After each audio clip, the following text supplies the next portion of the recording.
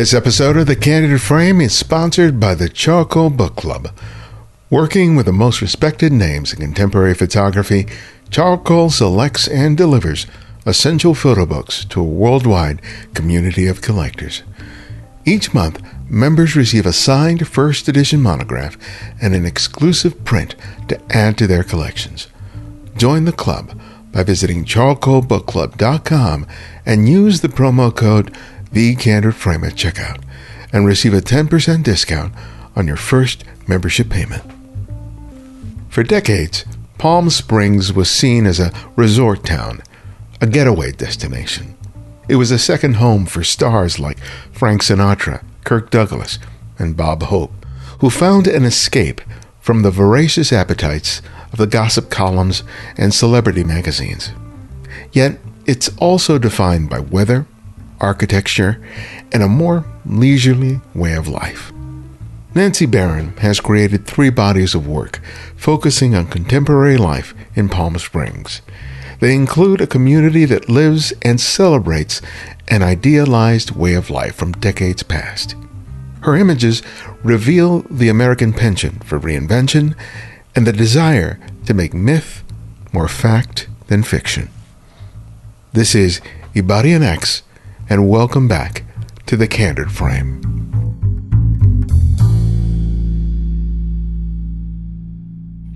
Well, thank you for making time for me today. I really enjoyed meeting you, and I really have enjoyed learning even more about you and your work since the last time we chatted.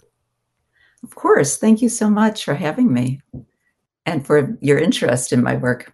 Yeah, it gave me a perspective of Palm Springs that I never really had. I mean, I've only been there once, which was more sort of in passing. I've known the town more out of reputation than anything else. So it was really kind of interesting to have this sort of be a way for me to kind of dig a little in terms of learning more about the town, the history of the town. But particularly this visual aspect is something that's always been a prominent aspect of the town's sort of reputation, and you render it really beautifully in your photographs. But let's start with your story in terms of how you came to find this town after moving from Chicago, coming to Los Angeles. What led you to go to Palm Springs in the first place? Yeah, well, actually, the first time I went to Palm Springs, it was in the 70s, escaping a brutal Chicago winter to visit friends in LA. And I was sick with a cold. And someone suggested that, well, you should go to the desert. You should go to Palm Springs. And, it's a great place to recuperate. And so I did. And unfortunately, I don't remember what the hotel was, but I remember so clearly lying at a pool in this beautiful sun. And in the distance, there was snow in the mountains. And I just thought, this is paradise. And that impression has always stayed with me. And that freshness of that feeling has pretty much stayed with me. And then some years later, it's actually 2006. My husband and I decided to look at properties there for a second home, trying to avoid airports at the time, which, were a little intense. And we found this house, and we've been in the same house since 2006, still also in LA. But what I saw when I started living there part-time was a very different side of the town from when I had visited as a tourist. Honestly, I keep discovering things. There's so much to discover. What I try to bring across in all of the Palm Springs work that I make is that there's a side to it that is hard to understand unless you are living there part-time. And like you said, people have an idea of what it is, and they're probably right, but there's a lot more to it than that. And then the whole preservationist community there, which I got to know, and that is something that really is great to delve into as a repeat visitor or part-time resident. But what was your early idea of what that place was? And as you returned there and eventually decided to move there, how did that change? Yeah, I mean, initially, what I knew of it was resorts, and that's all. And I would go to a resort and stay there, and that was what I knew of it. So basically, what I knew was the climate and the desert air and the view of the mountains, which you get everywhere in the valley. And then living there, I that's when I really got to know and appreciate the mid-century modern aesthetic and the modernists who are preserving this. And it's quite the culture, and it's a great community, and it's very welcoming.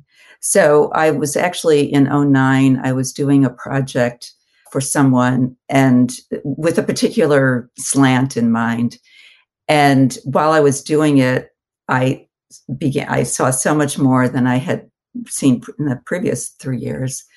And then I just kept going. And when I first started documenting it, it wasn't to have a show or to have a book or anything like that. It was just because I was amazed at what I saw. The brilliant colors from the sun, it was so bright, and the mountains kept out the pollution and the clouds for the most part. And I was just amazed by not just the lifestyle, but also the desert vibe, the colors, there's sort of a mystical thing of the hot waters running underground, and then hot waters as in hot springs. And, it's largely on Native American land. And it just had a magical quality. And still to this day, there are times when I'm headed out there and I feel that I should be staying in LA because I have so much to do. And then once I get out there, I get out of the car, and it's just this beautiful, warm air and sigh of relief. And that's it. I'm in that vibe. And it's really it's something unique.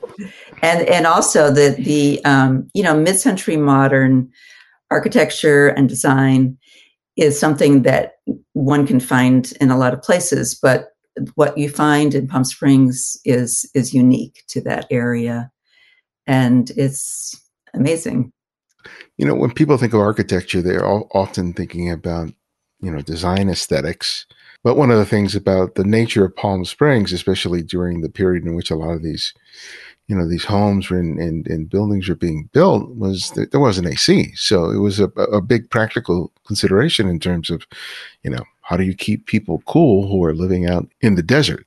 So it's kind of a blending of, of what something looks like, the flow of the space, but also just a practical consideration about just being comfortable when it's really hot. Yeah, actually, the AC is what really changed the valley. Obviously, that's when it became much more populated. I have friends who have a Spanish house in Palm Springs. My house was built in '59. Theirs was built in the '30s. And you can just see the difference in the construction, the thick walls, it's adobe. But my house would never be livable without the AC. It's a classic post and beam construction, and the back of the house is glass. Oh, wow. Yeah.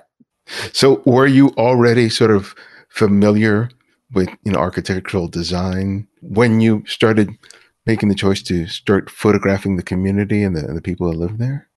Well, I was not so much about that particular style of architecture, but having grown up in Chicago, it's an amazingly wonderful city for architecture. And so I always had an appreciation for architecture. And, as a child, everyone knew the names of the architects of the various buildings. And it was something that, was just ingrained in Chicago life. And there's an architecture tour that goes down the Chicago River. And then when I first started going to Palm Springs as a part-time resident, one thing that really struck me was that so I grew up on the south side of Chicago. And then in '59, my family moved to a south suburb that was actually developed in 59. So my house that I spent most of my childhood in was built the same year as my house in Palm Springs. And even though obviously the climates are different and the architecture is different, there's still a feeling, it has a feeling that's very familiar and nostalgic for me. And there's a house, in fact, on my corner that's brick, which is really rare in Palm Springs. But every time I pass that house, I just I look inside and I think about, who lived there when it was built. And it's very evocative for me. And, a lot of people in Palm Springs who are into the preservation aspect of the architecture, a lot of them are younger and they didn't live during that time. But, it's thought of as a kinder, gentler time in American history. And so there's a nostalgia for that. And, they're kind of like reenactors, of of the 50s. And people dress, in vintage clothes of that vintage. And vintage cars are really popular. There's a whole group of people that are, have all their different car clubs. And it's not just the homes and the architecture, but it's all of the design aspects of mid-century modern America. One of the rare things about it is that, there's a significant part of that community where they're really sort of adopting this idealized perception of where and how they live, right? You may get smaller pockets of that in different parts of the country, but this is a very sort of unique take in which, people basically taking the DeLorean back and saying, oh, I'm going to stay here rather than coming back. Right. I'm here and I like it. Yeah, but you said that, there are a lot of younger people there, and it's, in some of the portraits that you've taken, there are several older folks, who are, I would assume, have been there for a while, who sort of have adopted it. But tell me about the generational differences between the people who may have lived there for a while and the newer people that have come in sort of since, especially with respect to sort of sustaining this, this way of life. Yeah, well, it's interesting because, as I mentioned before, the community is really tight. And for instance, when I was working on my dog, mid-century modern dogs at home project, you mention it to a couple people and all of a sudden everybody's raising their hands, and it's very welcoming. And the common denominator is this passion for this period of American history, which is very idealized, as I said, but very much appreciated. And people are very motivated to preserve what is there. And it's been a little difficult the last so many years, but they work hard at it, and they're somewhat successful at it. And what the generational aspect, it's interesting. First of all, Palm Springs is one of the friendliest cities in the United States, and it's always listed as in that way. You go to a party and there are all ages. That's not everyone in Palm Springs is friendly with, everyone else. So it's not that. But within this particular modernist community, there are different ages. And, it's sort of like, everyone's in on the joke or the, whatever it is, which is really a passion. And then there are people there are all different ways of looking at it. There's the tiki community, and then there's the people who are more into the kitsch aspect of Palm Springs. And then there's the atomic, there's an atomic style of mid-century modern, that time, the mid 50s, 60s. So there are different within, the time period, there are different styles. But in terms of, the straightforward mid-century modern design aesthetic, it's a uniting, aspect to the community. And everyone, really supports it and supports anyone who is making any kind of work about it. When I'm doing my projects, everyone's always really helpful and supportive. They'll tell, for instance, there's this house, there's the one thing that's really golden to all of us, but especially to a photographer, is that there are certain houses that are frozen in time. Whatever year they were built and or designed, in the interior, is frozen in time, has never changed. So there's this one house that was designed, I believe, in the mid 60s by a man who was a designer in the desert at the time. And he sold the house only 3 or 4 years after he bought it to friends, to a family who were friends. And he said the one stipulation was that they couldn't change anything at all in the house. And so for many, many years, not even the candy dish or the candy in the dish, nothing was changed. And so recently, yeah. So I was able to get into that house for a short period at one time. But recently a friend told me that a friend who, knows my work, told me that it had been sold and the man was getting ready to change it. And she had one day, which is this upcoming Sunday, where I could get into the house to document it before. Yeah. So yeah, that's a wow. That's in Palm Springs. That's a wow. And I take advantage of that. And that's, what I'm saying about people being supportive. This has happened to me a few times where people reach out and say, hey, there's, for instance, in my first book, there's a photo of a room in a separate house on the Liberace estate. And a friend, on a Sunday afternoon, or I think it was Saturday, she called me and said, you have to get over here. The Liberace house is having an estate sale and they're selling it this weekend. And it's a chance to see the house. So I ran over there. And then, that's happened a few times. And a friend bought another house that had not been changed. And that's how I met him, actually. Someone introduced us so that I could go and photograph the house. And this house is amazing. It's all different shades of red velvet through the whole house. Oh, wow. Oh, wow.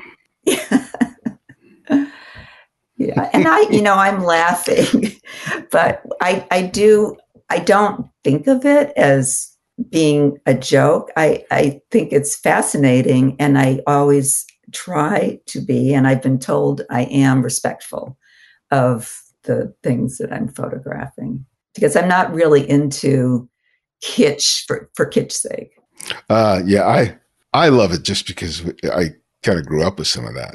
So when I see it, I just puts me back there. My wife has some neighbors whose interior is pretty much early to mid 70s. And I just go in there and it's like, oh man, I just loved being in that place. It was just, everything's comfortable. I mean, couch, if you want to talk about sitting in a comfortable couch, if you get to sit in a couch that was made in the 70s, that was meant to last for decades, and you sit in that thing, you just go, oh, but when I used to go to my mother-in-law's house, she had this couch that I think she'd had since the 70s. I would sleep on that couch because it was far more comfortable than the bed. I said, no, I'm good right here. That actually makes sense, because the beds were not as comfortable then as they are now.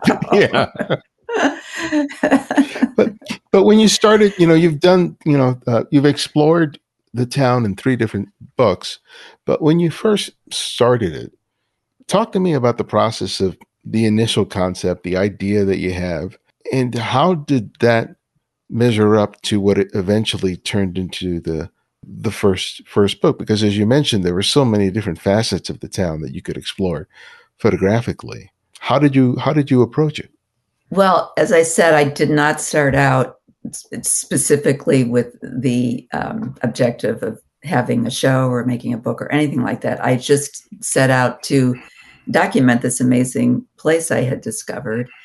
And then, after, I want to say, probably 6 years of doing that, I started putting an edit together. And that's where it really takes direction, because before the edit, it was all over the place. And I had the good fortune of meeting Alexa Becker from Cara Verlag in Portland at Photolucida. And I showed her this original edit, and she liked it very much. And she gave me one note on it, which was there were some photos in the edit that were sort of on the ironic side. And she said, I think, it's up to you. You're the artist, but you might want to consider not including those. And she would have been likely supportive either way, but she was so right about that. So doing that really started to get me to see, what's the pattern here? What am I saying? And in all of my work, I like to show landscapes, portraits, and architecture. So I wanted to make sure I had a good balance of that and a good balance of the same type of sensibility of, what I was trying to say. And what I was trying to say basically was that you got to see this. This place is a lot like you think it is, but there are things going on here that you wouldn't know about if you weren't living here part-time or if you weren't looking at these photos. So yeah, that was it. So then I ended up having the book published by Cara Verlag, that first book. And so I feel like I had something like only maybe 8 months, or not even 6 or 7 months to complete it for the final edit. As I was moving along, it really started to come together for me as what was working as a cohesive book and a cohesive feel for this place that not everyone, or most people, wouldn't be able to see or know about. And I was just really trying to say that, yes, whatever you think of this place, it is that, but it's a lot of other things too. So I think that was successful. And then with the next book, I had lived there longer at this time, and it's a closer up, it's a more personal, closer up view of the life there. For instance, in the first book, there's this one house in Little Tuscany it's in E. Stewart Williams is the architect, and it's called the Idris House. And the houses are often named for the family, who built the house. And I'd walk past it all the time, and I take a lot of photos, and nothing felt quite, there. So one day, it was actually, I think it was New Year's Day, I was walking past the house, and I noticed that there was a little green dinosaur with a red bow around its neck for Christmas. And so that all of a sudden, to me, there was something personal, something, a little different about it. So that was the photo.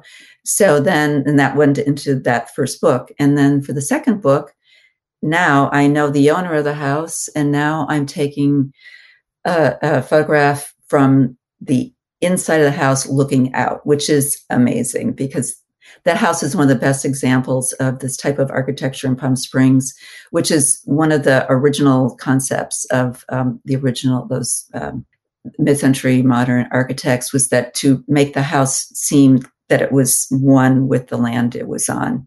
So, there's the Albert Frey built a house that has a massive boulder that's half in and half out of the house. That's amazing. Yeah. That house is now owned by the museum, and I've taken photos there, and it's brilliant. It's small. It's exactly everything in it, including the china, was custom made for the house, and it's exactly as it always was. And it's just such a treat to go into it. It almost has a feeling when you're inside of it, because it is so small and compact, that you're in a ship. You start to have that kind of a feeling. But it's it's up on the hill with an amazing view. It's pretty great. One of the things that I think is that provides the strength of all of your books is the diversity of the kinds of images you have. you have the images of the exterior, you have interiors when you're showing like the furniture and lamps and things like that. But you also, make choices to almost abstract some of the elements, like the edges of a pool or pillows, on a couch, where you sort of take small fragments of those things and don't really completely reveal them, but suggest that some aspect of it, either the shape, the color, the texture, is a point of interest, even though you don't have the greater context. When you were photographing, especially during that first project, how did that differ? When you started doing the subsequent book, when you learned that having such a diversity of images are really beneficial when you're doing an edit for a book. Does that make sense? I think so. So what I always, obviously after so many years of being in around, the architecture in the town, I do know something now about that period and about the architects, but I've never set myself out to be an expert on mid-century modern anything. I'm just showing you what I have seen. It's not a how to, Mm-hmm. or it's an impression. So that's what you're referring to is me showing the types of colors that you see there and the types of textures. And at one time I was a stylist for print work. And a lot of times people, when I'm giving talks, people will ask particular photos. So did you set that up? How did you decide to set that up? And nothing is set up. It's very rare. I mean, one time I was taking a photo of someone's living room and I said, this one can that's sitting in the middle of the table is a little bit in the way. It's okay if we move it. It was her father's ashes. And she did move it,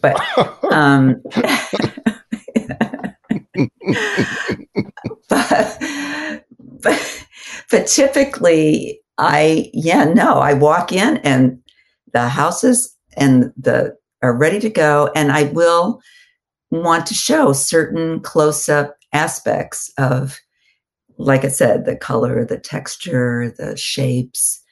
It all adds to the feeling of this impression of being there. And it is an impression. It's not, I know the photo you're referring to with the pillow and the sofa.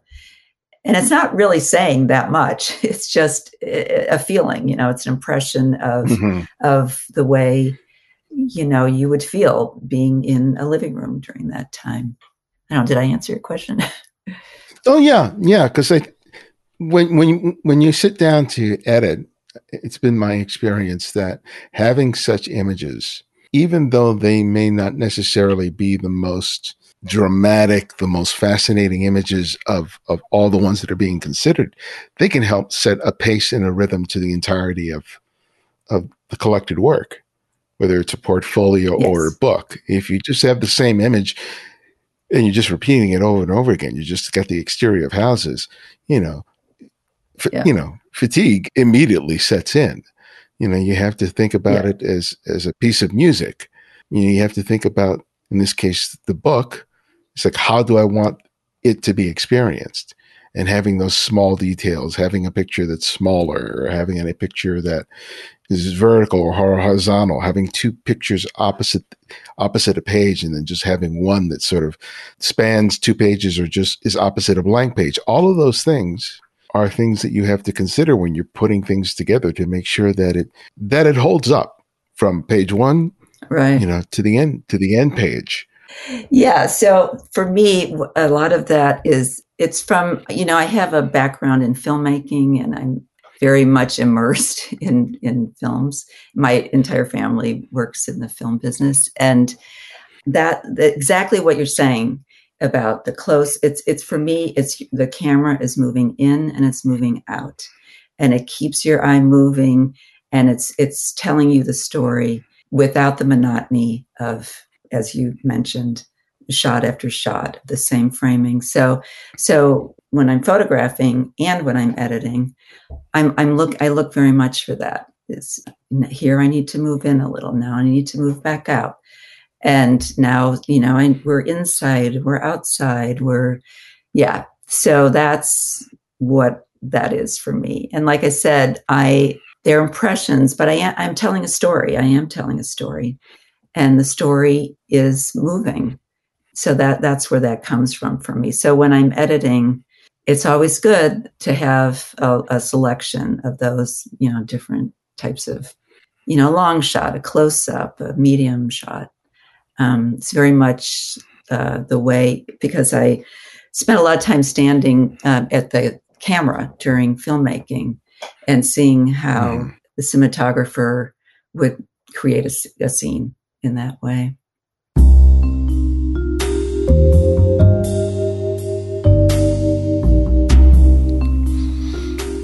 I learned so much by looking at the work of photographers like Lee Friedlander, Roy DeCarava, and Deanne Arbus.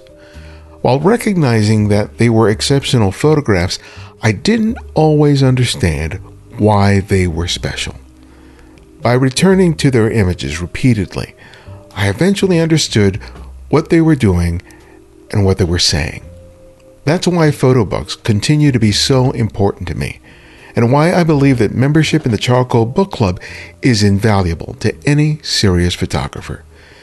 Each month's selection reminds me of the unlimited approaches there are to photography. Each title stresses the importance of what one says with a photograph. When you become a Charcoal Book Club member, you'll enjoy a great new title every month. And if you don't like that month's release, you can choose another of similar value. They offer free shipping to the US, Canada, and the UK. It's subsidized elsewhere. Join the club at charcoalbookclub.com today, and remember, use the promo code TheCandidFrame at checkout and receive a 10% discount on your first membership payment. And we can always do with your financial support if you enjoy the work that we do here at The Candid Frame. Each episode requires time, effort, and resources, and your donations help us to make this show possible. You can contribute $5, $10, $20 or more a month by visiting patreon.com/The Candid Frame. And if you've been thinking about doing this for a while but have never gotten around to doing it, why not take the time to do it today? It would be a great help. Thank you so much for your continued support.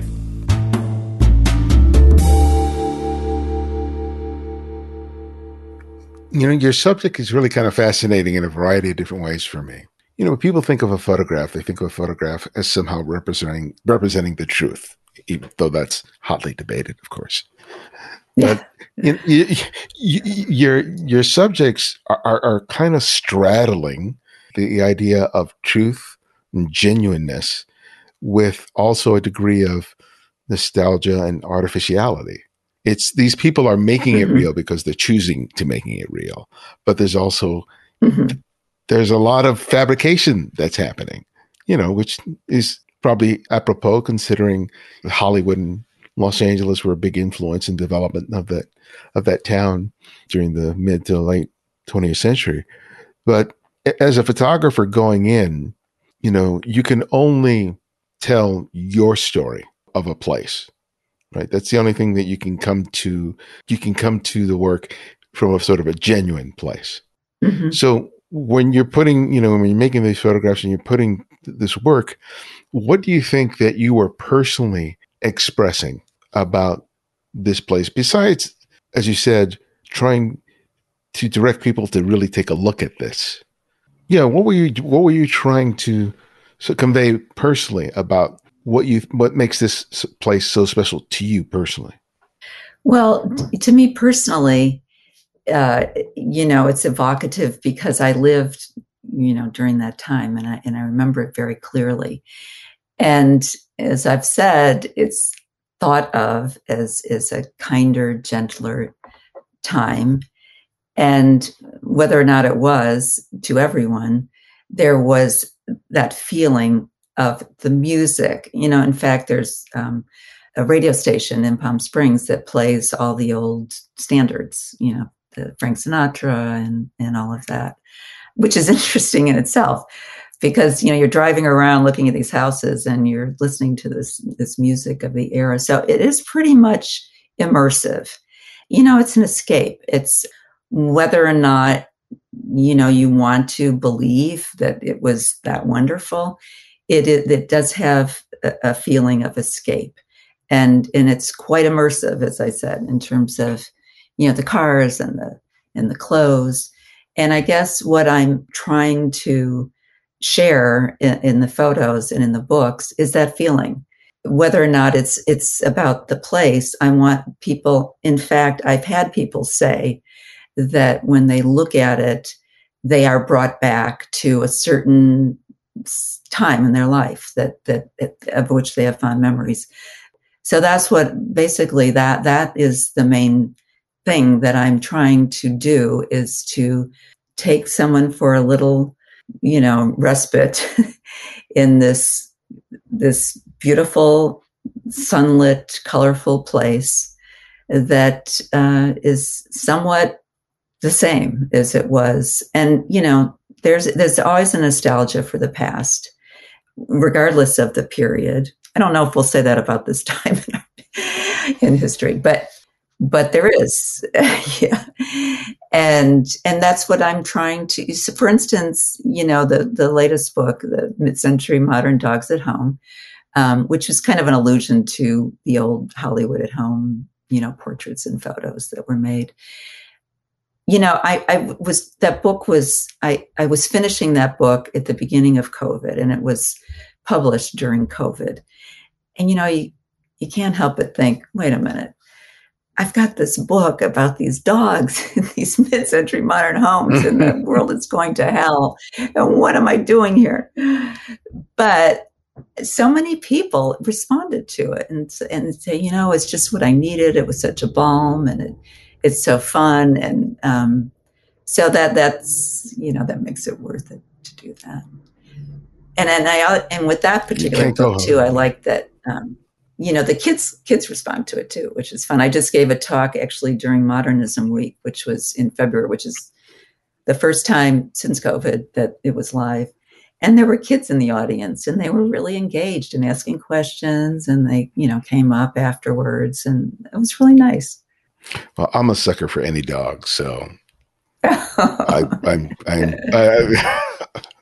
my wife can't get me to shut up sometimes about them. But one of the interesting things about you is that you are very adept in getting press on your books.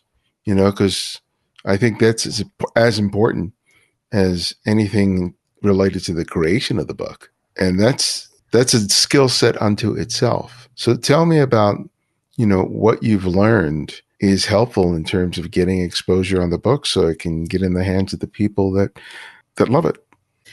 Well, what was interesting was working with Kara Verlag. So they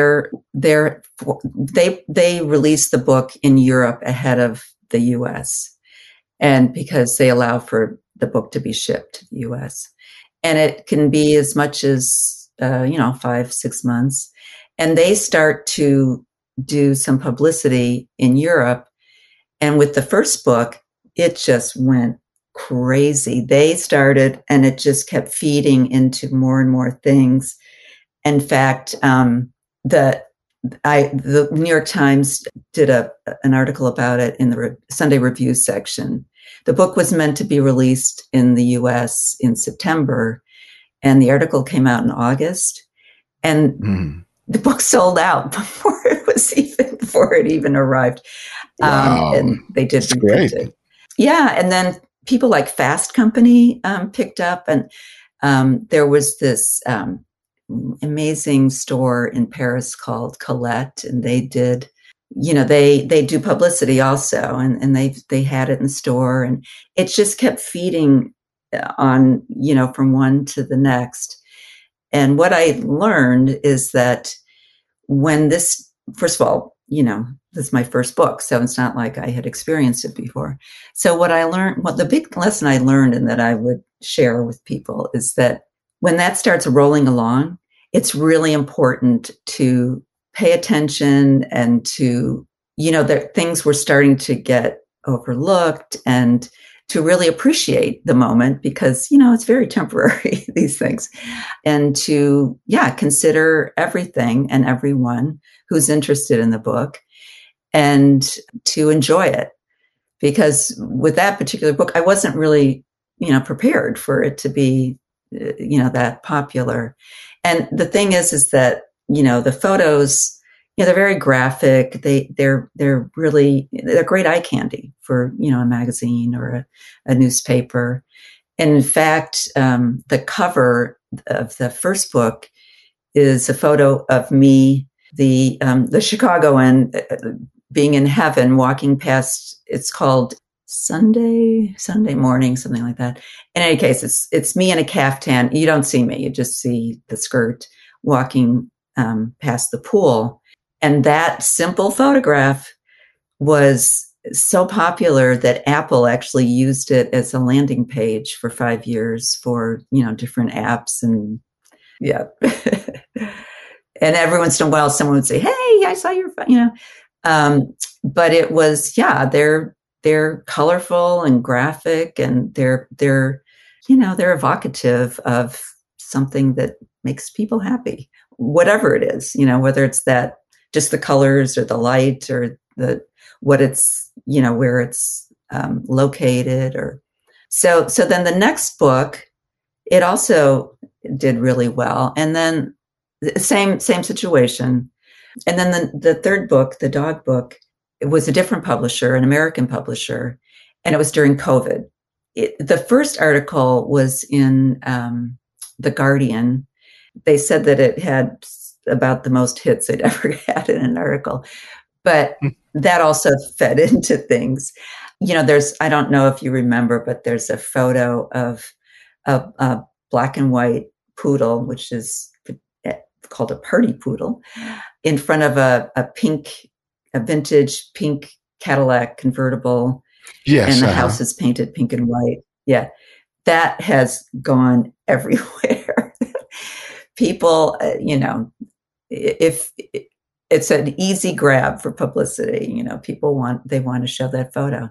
So it did, in fact, it did really well in Japan. Japan Newsweek, a few different things on that, and all over Greece, all over the world, really. And like I said before, it was good to have just a slight break from all of the news and sadness that was going on.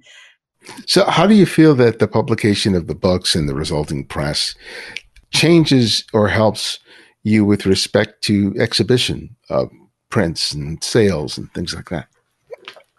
Okay, so the first book, I had several shows of that work, but I did not get signed to a gallery, and I still have not gotten signed to a gallery. And then I'd say the same. Well, actually, they've all been shown. The dog book was in a show at the Griffin Museum of Photography in Boston, in Winchester, which is just outside of Boston. And unfortunately, it was during COVID, so I didn't go. I have a series. I don't know if you had a chance to look at it, but it's about Holocaust survivors who found their way to the Palm Springs area toward the end of their lives. And that actually, I've shown that probably most, and particularly recently at the LA Museum of the Holocaust. And now it's being represented by a woman who represents traveling shows to museums. So it's starting to get placed at museums, but that's different. It's all nonprofit. The whole point of making that work was to get it out and to make sure that people saw it and knew that it was there and that those people were there. So that it's perfect for that. Yeah, I have a series about trailer life in Palm Springs, and I had a show of that work. Actually, I had a few shows of that work. Yeah, so the books, the trailers and the survivors were not published in books, and I don't know that they will be. A book not only does it promote that idea of showing the work, but there's also a lot of print sales result because, people are looking. Oh, I had a really cute, this vet by vet, I mean veterinarian in Berlin contacted me that he wanted one of the photos for his vet practice. And so he purchased one. And I get a lot of things like that where people say, oh, well, this photo, it reminds me of such and such, and I just have to have it. So there will be direct sales in that way. My website has my email address on it. So people do contact me, and they contact me for the most random things.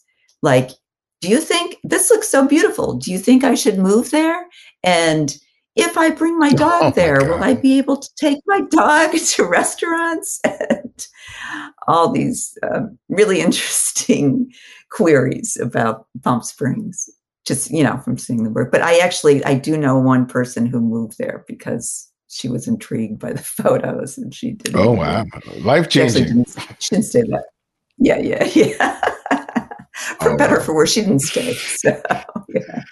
When we first sat down to talk, you were sharing work not of Palm Springs, but like of East Hollywood, which it is very different from Palm Springs. Let's talk a little bit about that. What's the allure of that part of Los Angeles to you? Well, it's actually it's in Hollywood proper. So not all of my work, but most of my work is about home and the effect that its location has on the inhabitants there.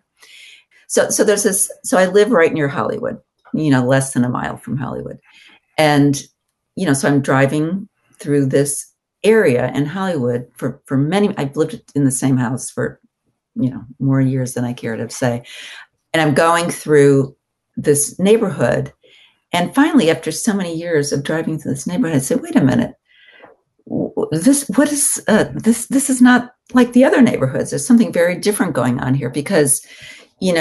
My neighborhood is protected from mansionization, but, there's a lot of that going on in LA and a lot of gentrification. And this neighborhood just never changed. And it looked different in many ways. And I started to research it and discovered that right in Hollywood, there's actually two areas of Hollywood that were redlined in the 30s. When, the government the HOLC set out to determine which neighborhoods were riskier or what the level of risk was for loans for for all neighborhoods in the United States. And then those at a high risk were redlined. For Hollywood, once again, the idea of Hollywood does not fit in with the idea of Hollywood. People think of it as glamorous and, mansions. And so I started researching it, and I was able to find a map. And then I started documenting this one neighborhood that honestly is less than a 5-minute drive from my house. What I discovered is that in redlining in general, it affects generational wealth. It affects the life trajectory of the people who own those homes. But for instance, in the photos, there's a lot of chain link fences. And in my neighborhood, there are security company signs. And in this neighborhood, there are, no trespassing signs or keep out signs. The front yards of the houses are sort of used as extended because the homes are very small. So the front yard of the home is used as an extended space. So it's filled with, a lot of things. And they're really interesting to me because they have a lot more to say about the people who live there than houses that don't have these qualities. But yeah, so I've started documenting the exteriors during COVID. I have a lot of them, and I have enough to consider it a series, but I'm still developing, where I want to go from there. Do I want to start meeting some of the people who live there and interviewing them. And, do I want it just to be the exteriors as it is? And, that's one of the things I love about documentary photography is it gives me a chance to examine something. I had just been driving past these houses for, 30 or more years without thinking, wait, why are these so different from the houses, just a few minutes away? So anyway, so that's what I've been doing there. And, it is Hollywood, like Palm Springs. There's an international idea of what Hollywood is. And like I said about Palm Springs, some of it's right, but it's not all, there's more to it than just that. Yeah, so this particular area was redlined for due to the racial makeup, but also because of its proximity both to Hollywood Forever Cemetery and Paramount Studios, which is considered an industrial area. In the report, I was able to get the original report from the HULC, and the language is very straightforward about why it's a risk. And in addition to the homes, there are a lot of poorly constructed apartments because people who couldn't afford to buy homes in this area were forced to live in apartment buildings with price gouging landlords. And so the apartment buildings are somewhat different also, and not changed. There's not the renovations. And what I am seeing is that there's development of buildings that do not fit into the neighborhood, that the developers are given incentives for various reasons. So there's that. And then sometimes, a house will be demolished and then it takes a long time before the land. So there are a lot of empty lots. Oh, yeah. Yeah, that's the long history of segregation and housing discrimination in Los Angeles. People don't think of Los Angeles as sort of being that way, but it most certainly is. You just gotta, scratch away the gloss a little bit, and you'll see it, which is fascinating, especially for people who may not be familiar, who are outside of the country or too young to understand what redlining is. Just Google it a couple of times, especially associated with Los Angeles. Yeah. And you'll find some really interesting stories to be told. Yeah, and it's what people don't always, even when they know about redlining, what they don't always understand is that it's not that it affected people, in the 30s and it still is affecting the housing crisis in LA and segregation in LA and other places too. But, I'm addressing what happened in LA. But yeah, it's ongoing. It's not something that happened then and it's, it's over. It's ongoing. Yeah, it persists and the ramifications persist for generations. So, well, my last question for you is to ask each guest to recommend another photographer for our listeners to discover and explore. And it can be anyone, someone you've long admired or someone you've recently discovered. So who would that one photographer be and why? Well, I'd have to say right now, especially given what's going on in Europe and the threat to democracy, that it would be the photojournalists who are covering the situation in Ukraine. I know Lindsay Addario is doing amazing work for the New York Times. Lindsay Addario, yeah. And Peter Turnley has made some. I mean, there are a lot of them. So I really recommend, I can't think of what the hashtag is, but there is a way to search all the work that's being done there. And I highly recommend that people do that because, these photojournalists, they're risking everything to bring us the truth. And, people can say, oh, well, it's their truth. It's what they wanted to show. But there's enough of it there that if you really spend time with it, you can really understand the plight of the personal plight of the people there and what's going on. And right now, I think that in terms of, I still, look at all types of photography, but that is what is really catching my attention. Yeah, I'll find that hashtag, and for people who are listening, I'll include it in the show notes. But Nancy, thank you so much for sitting down with me again. Oh, thank you. Yeah, thank you so much, Varianex. It's a pleasure.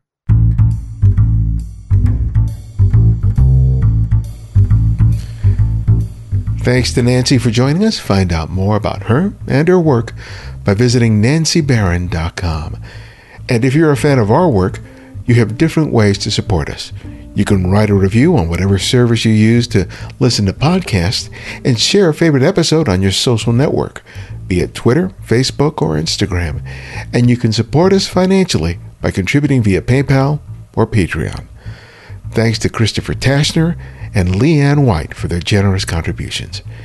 And if you can't find every episode of the show on whatever service you listen to podcasts, download the Candid Frame app, available for Apple iOS and Android. And because of your generosity, it's free to download and use. No additional purchases are required. The Candid Frame's audio engineer is Martin Taylor, who you can find at theothermartintaylor.com. The show's senior producer is Cynthia Parker, and our music is from Kevin MacLeod, whose royalty-free music can be found at incompetech.com. And this is Ibarian X, and this is The Candid Frame.